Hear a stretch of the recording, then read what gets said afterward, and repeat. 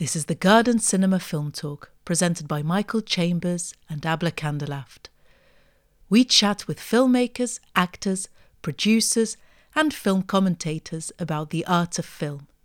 We talk about the films they made, how they made them, and the ones they'd like to make.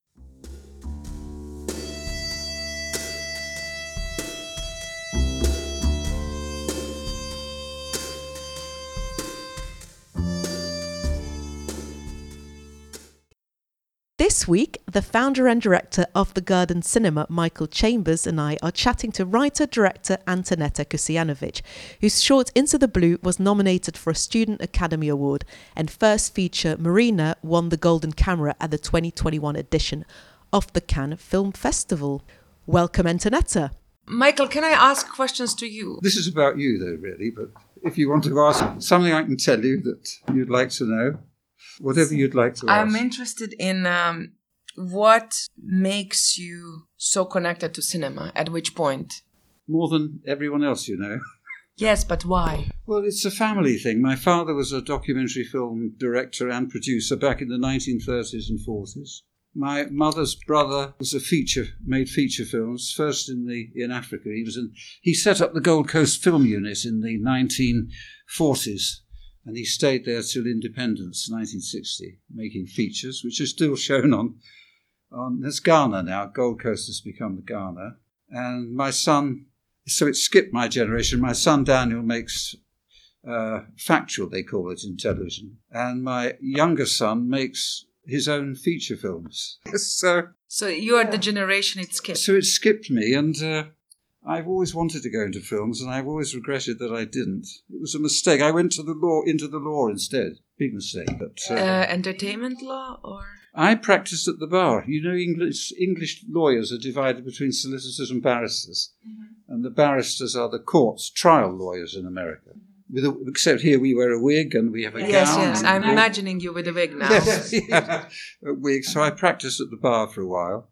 And then I left to set up a book publishing business, which I ran from 1969 to 2018. Since I sold the business, I had the money to have a cinema and to convert this whole building, because the staff all left when I sold the building. I had 300 people here working in the publishing. And we're converting it into what I'm going to call Cine Centre, and it'll be a home for people making films, or in film and television. Film production, distribution, and also we'll probably get the London Film School here. Great. Which will be interesting. So you must have published books that became movies. I should have done. I should have published fiction, but I published non-fiction, which is safer. Fiction's all right, but most of it doesn't cover its costs, whereas non-fiction is a safer. So I hear a lot of I should have. I know. I regret everything. No, that is not right. Well, yeah, not now. Now that I've started the cinema and the film business, my regrets have finished. I'm now entering. You're now in the now. I'm now in the now and the future, yes. And the regret and the far past I can now forget. And I'm forgetting it. Isn't that dangerous? Healing. Dangerous. Healing, I wanted to say. I'd say perhaps it's dangerous myself. But going into the film business is the quickest way to lose money. Oh, yes, that's how you make very rich men poor. Yeah, that's right. Yeah. Anyway, I was saying about your film, how wonderful it was.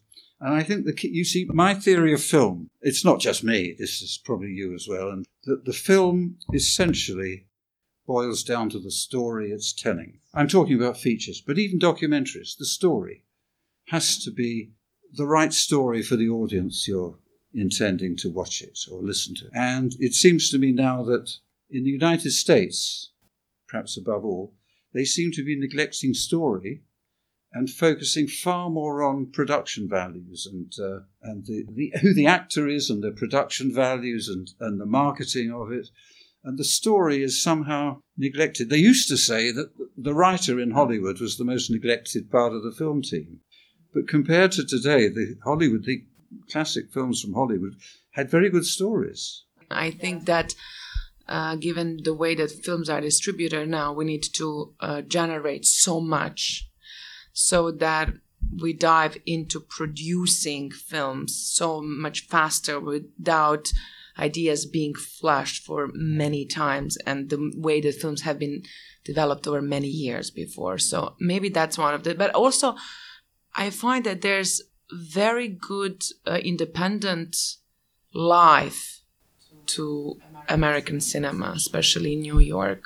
There's some really great filmmakers emerging, or not emerging, they're already very established now, but like Safdie brothers, for example, they are telling great stories, I think. I don't know if you have seen any of their movies. Uncut Gems, for example. Uncut Gems? Yes. I know that I may have seen it. What's it? Yeah, it's a film I want to see if I haven't. I've heard about it. It's a documentary. I don't watch that many films. It's a heist movie. I must see it. Anyway, what do you want to talk about now that because this is, obviously, it's for an audience that is interested in film.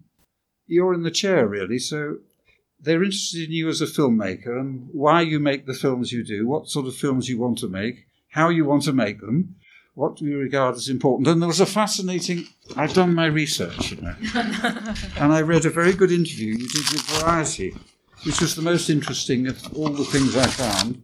It's this interview. Yes. Is that the one you were thinking of? Yeah. Yes. I thought it was fascinating. Thank you. I am proud of this interview as well. It's good, isn't it? Thank you. Of all the interviews I read, this was the one that I thought was... I think that one captured me. What specifically about it did you like? I don't know. What did you like? Well, it was towards the end. It got particularly interesting. Halfway through, after they dealt with all the usual things that other people do, then you got into all these interesting things, and I've made notes of... I've underlined them, you'll see. Yes, you are touching upon what the movie is about and why we are making them. Yeah. And why you make films. Yes, that is just something I wanted to say. I think that we should never make anything that we wouldn't make when, like if you're faced with death, whatever you would make in that moment, you should make your it. last chance to make a good film. Exactly. Every film is a last chance. Because you never know. You never know how long we'll be here. But it's also kind of litmus paper of what do we need to say and who we are talking to. It needs to be made with such an urgency. Otherwise, it's just a cute story or time lost. I wrote a piece about the cinema. What people keep asking me, what sort of films are you going to show? So I said, I'll write it down. And what I wrote down was, we're going to make films that are worth seeing. Films, whether fiction or documentary, that are truly true to life. True to life films, true in the broadest sense of the word, true to human nature, and true to human experience, from the most ugly to the most beautiful and uplifting. And in short, I said, true films that you'd want to see again, not films that you see once. Well, never see that. I won't waste my time. That's a difficult task, isn't it? Well, actually, that's quite an interesting point when you talk about the human experience. You mentioned something, there's a universal character to the experience of Julia and Murina, when you said audiences that had very little on paper in common with the character could really identify with her. Yeah, I think that Julia is a very universal character. I think that really she sits in all of us. And then at that age. Yes, that age, the resilience, the energy, and something that it's good to be reminded of at any age, at any point. And I think that often gets lost. Yes, exactly. The point of Murina is to remind us of what we are inevitably going to lose. And to be reminded of that resilience in a moment of being 81 or 37 or 57 with the experience and path you crossed and having that energy, that's valuable. That's why I made Murina. But as she is universal in that sense, she's also very particular and local and specific to that mentality and country. Mm-hmm. When you did Q&As, say, in international festivals, did you feel that the audiences connected with the very specific Croatian background of the story? Yes.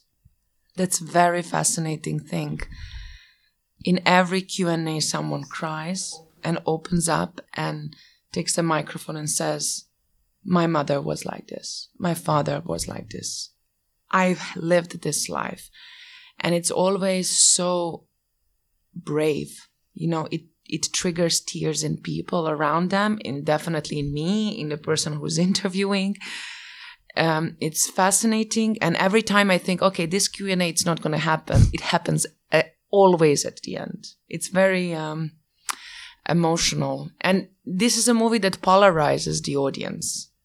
You know, it polarizes because it's somehow almost an attack on some sort of family mentality, you know, views of patriarchy.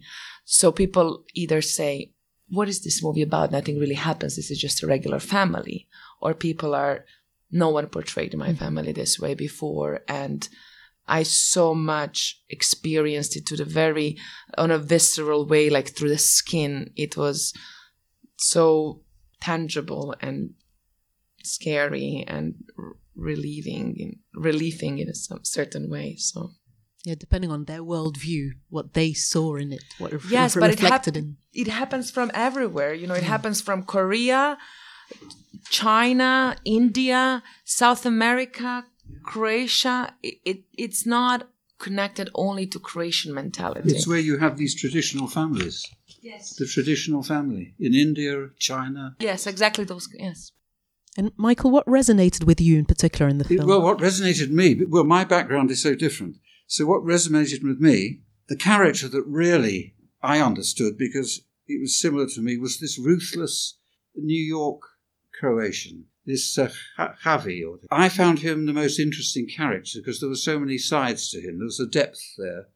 And with Julia, she was a fascinating character, but she was young.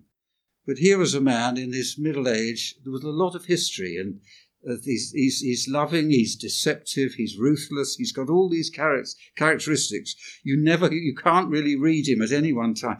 So that's what I connected with most. And I could see what a bastard he was, and I could see you couldn't trust him further than you could throw him. But at the same time, you could see why the women had found him appealing, and he'd made use of them, and absolutely ruthless fella. He was the most interesting character for me, and he acted it very well. I think he had things to learn as a character in that film. Well, that's hard to say. I think that he went through he was broken down, I would say. Even though he broke family into pieces and maybe shake up young life and marriage of others, and he wanted to live life of others, and he left the life of others broken, I think that he didn't leave unfazed. He lost as well. Who could remain faithful to this man? No. People get what they deserve. I think everyone gets what they deserve. Unless they get ill or they get knocked down by a bus or something. That's different. But apart from accidents, life goes in, so you get what you give comes back to you. I absolutely agree with it. I also think that we start to look the way we are from the inside. Is that what Javi, the character of Javi, was there to illustrate? Is that what you wanted to explore through his character? Yes, I felt that that's an energy of the world that comes into the place that it's undeveloped. Somebody who brings a potential. But that potential, it's a two-edged sword. What I particularly liked is that you don't create villains, good and bad. Because although the villain, as it were, lots of reviews thought he was the villain, the father, you had sympathy. Here's a man supporting his family, very difficult life. He's got to catch these fish. And it was hard for him. And you could understand where he was coming from. You could understand that if the daughter leaves, it's even harder for him to make a living. And the wife could see that. The wife could see that here's a man she could rely on. And so the comparison with the Javi was, here's a man who he was a brute in a way. He locked her in the room and so on. But you could feel for him as well. And the wife, I could see, she could feel for him. And that came across. And I like it. When characters are just black and white, it gets so dull. You manage to create real people. Yes, I always find it fascinating when we can empathize with the aggressor. Yeah, because they suffer as well. Everybody does. It's like people say it's a coming-of-age movie. Everybody's coming of age in that film, at all the ages. that's what I was trying to achieve, because how unfortunate is that we get the, green ticket to come on age only at 17 when you're really going through that every 5 years, and both in, desire and hormones and wants and shifting everything from scratch. It's really these cycles, but only at 17, you can come, you can be forgiven. But at 17, they celebrate it. They celebrate coming of age. At 15, no. No, which is the big celebration in Catholicism. In South America, there's a big celebration. 16, 16, yes. is it? Yeah. I'm interested in why you wanted to explore the issue of the land sale. That was quite specific. Because land is not a property only. Land is something far more. And especially the land that you inherit over generations and generations. Yeah, you talk about this gift. Heritage. Heritage, it's like selling your heritage is selling your soul almost. And that's why it was very important to me. And it happens to many countries in transition. I can speak from my own because I've spent most time there. It's when you're lying on such a wealth of your heritage, it's so easy to live off of that and not create and get kind of lulled into this. But yet you film it with a lot of compassion. We still feel that behind this, you as a filmmaker and as a person understand why this happens. It's sad that it happens, but in certain places you can understand what leads people to get involved in those kind of, get-rich-quick transactions, really.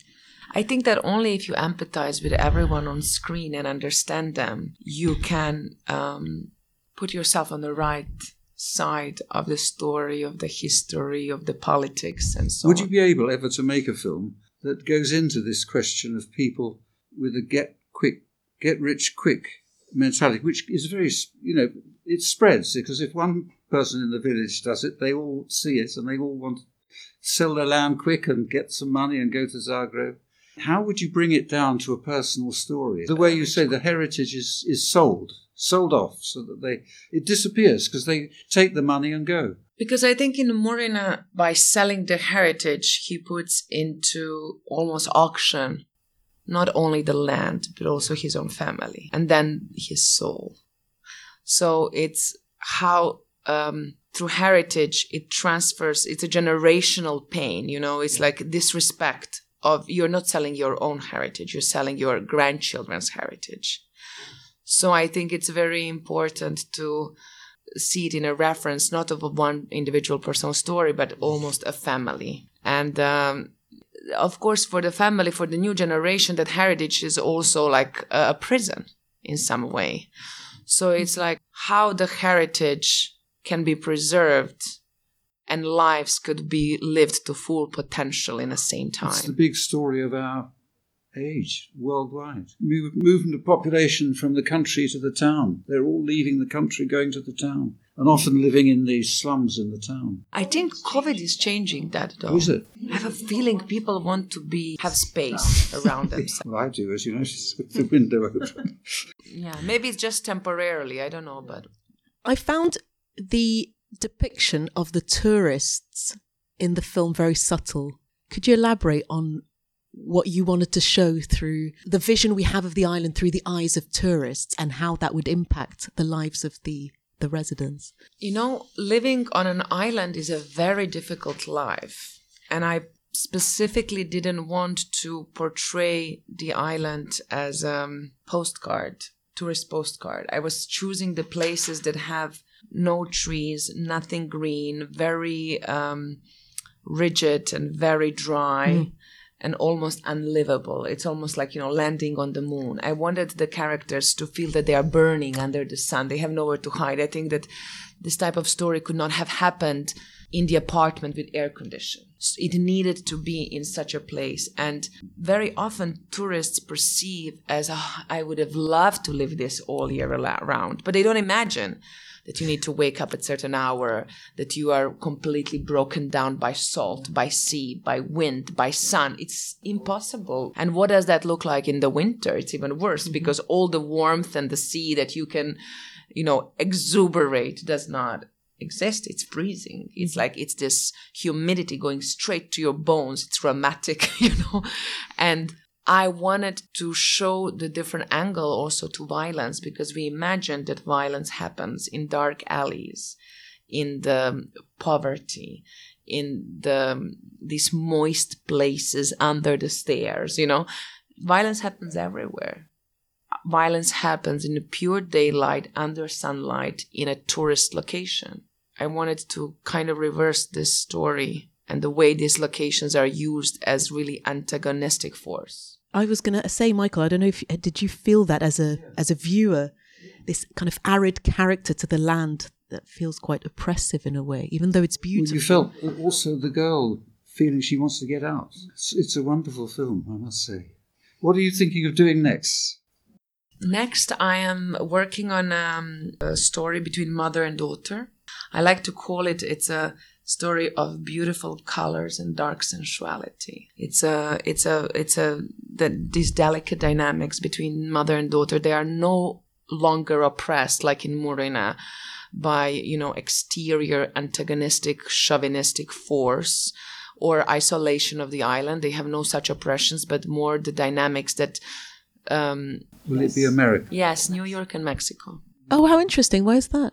I like to portray this moment between Christmas and New Year's when people travel, but it's also the family time. And I want to put these two women in a society that really inverses all that this parental and child love is about. So it's almost like sacred meets profane. Are you particularly interested in exploring the kind of mother-daughter dynamic? In this film, yes. Yeah.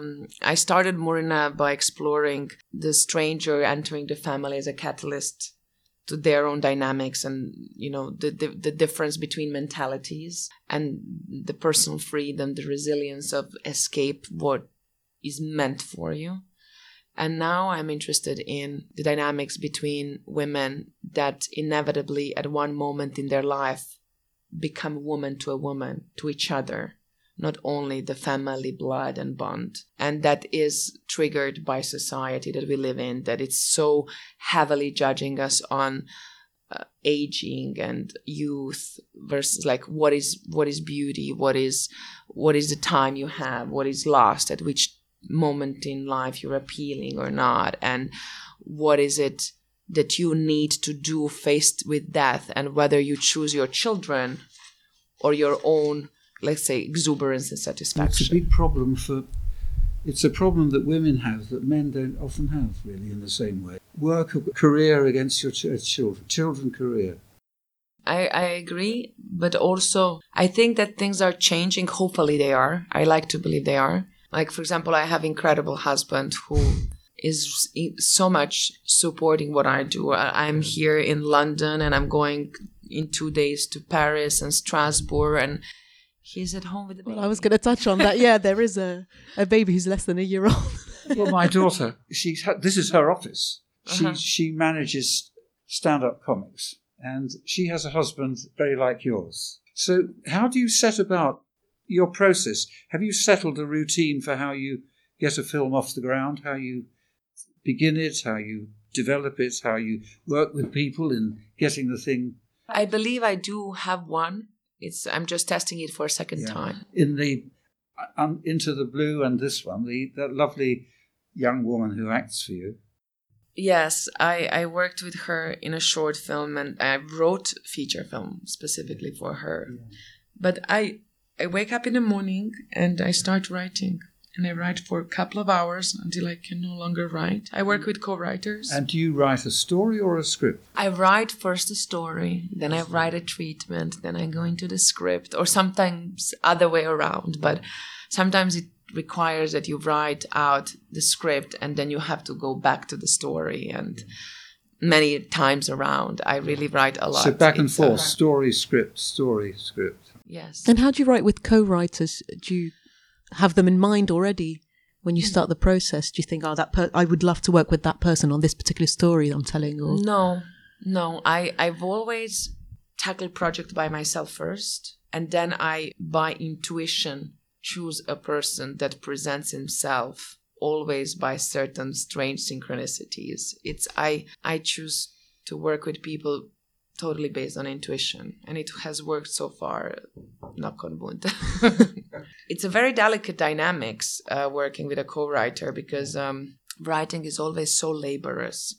Like, it's thousands and thousands of hours, and it's about getting lost and, finding yourself again. And sometimes you can be lost for weeks. I wouldn't say years, hopefully, but weeks, months. And you really need to find this resilient people with faith and trust that you will find yourself again. And these people need to be definitely workaholics. I'm a workaholic, and it's an exciting journey, but you know how it is. It's going through the storm. You only realize once you're out of it. And right now I'm working with a wonderful writer, Yino Wang. And on Murina, I worked with Frank Graziano. She's Chinese, he's American. She's a woman, he's a man. And we kind of share, all three of us, common language about writing, because we all went to Columbia. What's specific about Columbia writing? I don't know if it's about Columbia writing, but sharing the same space and listening to each other speaking of the movies within certain, let's say classical breakdown. Are there values that Columbia sort of gave you? I met some great people at Columbia.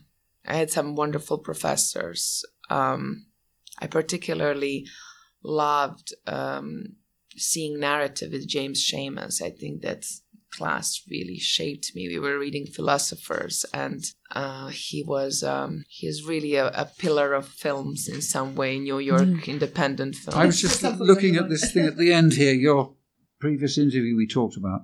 The important, you say, it has to be an important film, as if you were about to die. It might be your last film. I was wondering what the sort of things you would regard as is so important that they have to be told, and that you look for a way of doing it. Good question. Yeah, there's several things. I think it's very important that film comes from place within you that really itches, but it is made for the audience.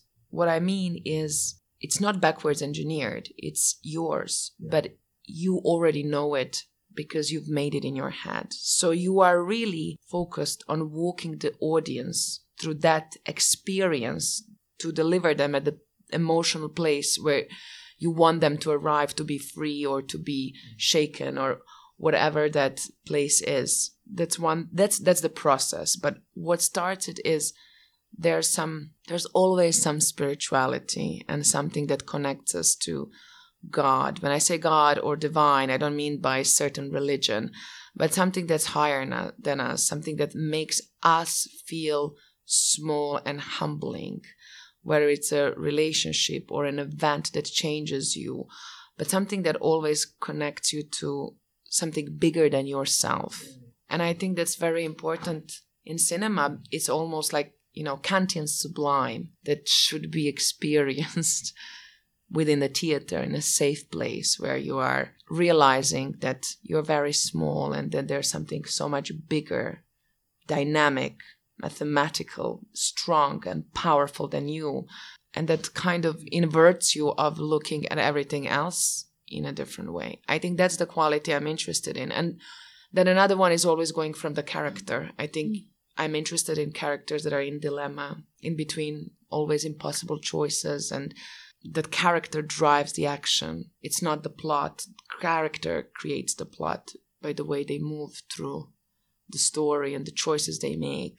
And if I can give myself a kick, then that's the movie I'm going to make. So it comes from some strong feeling within you. Yes, I would think so. Murina came from 2 or 3 feelings, I would say. I started writing Into the Blue, remembering these hormones. It's almost like, tactile. It's palpable when you're like 13 and you're just getting in touch with, I exist, I'm here. I'm not part of something. I am individual. And you are set free. I was always spending my summers on the island with my grandmother and my great-grandmother. And we would be totally set free, running around and like hordes of children building camps and being in wars with each other. It was always like almost on the edge of like death, you know. I mean, in this crazy nature, it was not, you know, made for children. They didn't put the safety bars anywhere.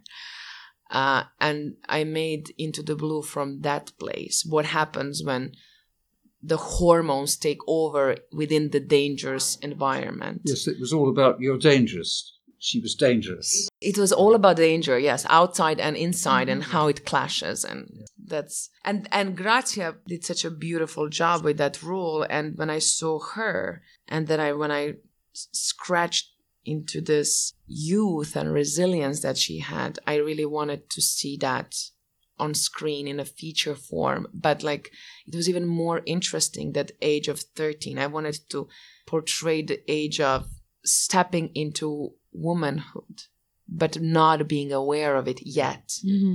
So it was this really, I really probably had only 12 months, maybe 16, to capture that until it's gone.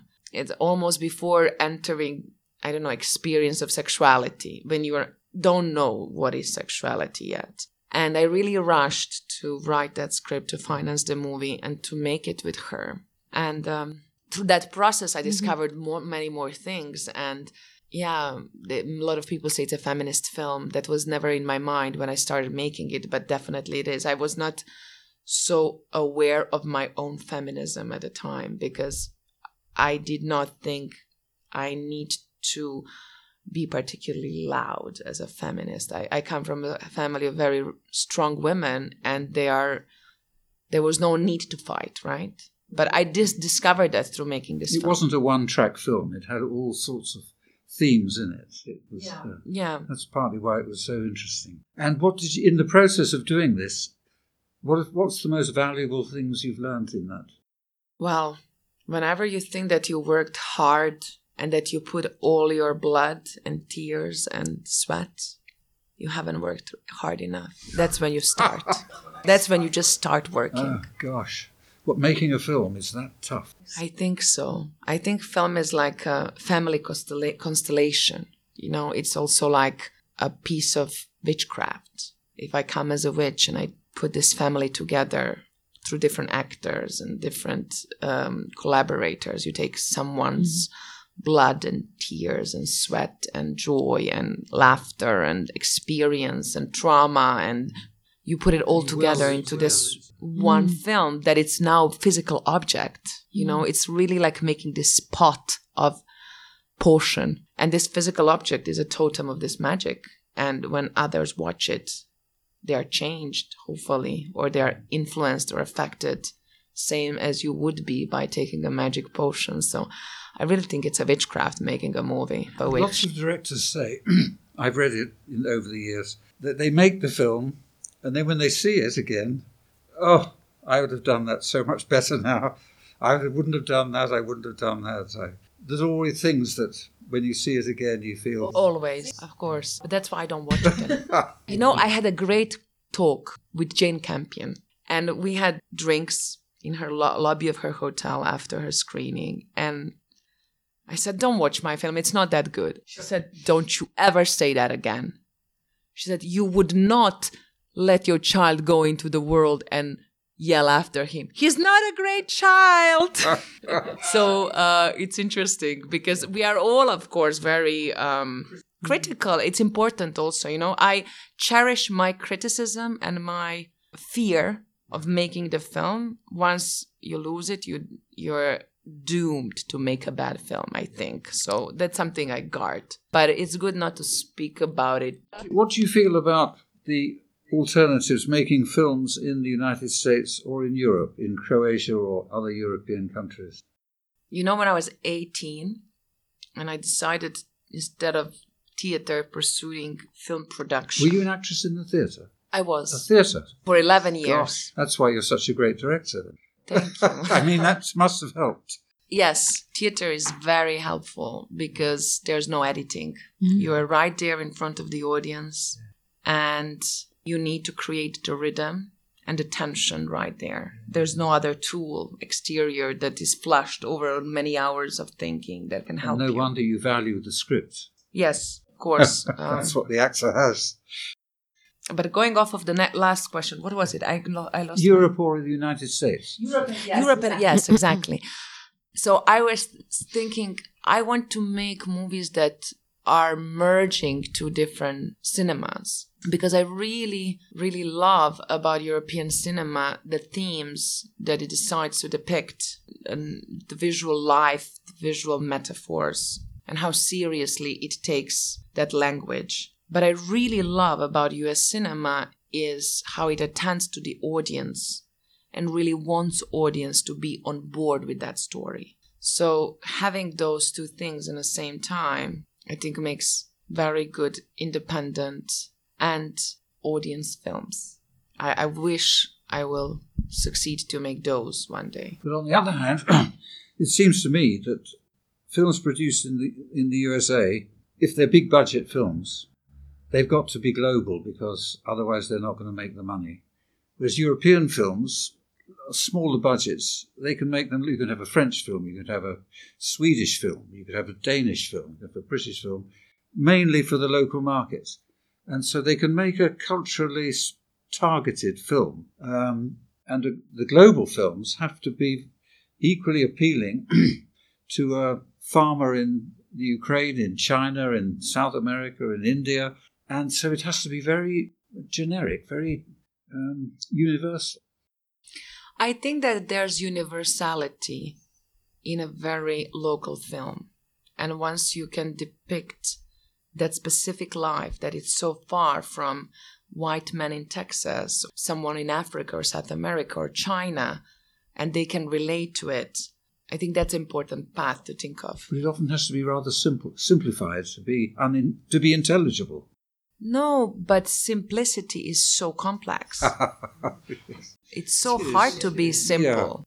Yeah. It takes many drafts of the script to be very simple. And people are people worldwide. So if you're talking about human nature, that's universal. Yes.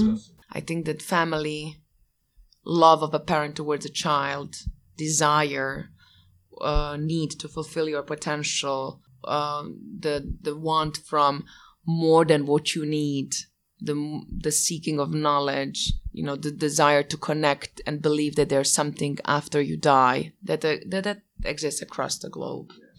And respect for people, that's universal. Humility, arrogance, all these qualities, they're all universal. Yes. It's been fascinating. Some beautiful reflections on the nature of film itself. It was great to talk to you. I very much enjoyed it. Thank you. I definitely want to show all the films I make in this cinema. It's so beautiful. It's a total love and passion. It's very visible in all the details, and I really love it. Thank you. Really. Thank you so much, Antoneta, for joining us. It was a really interesting conversation. Thank you, Michael. Oh, well. This was the Garden Cinema Film Talk.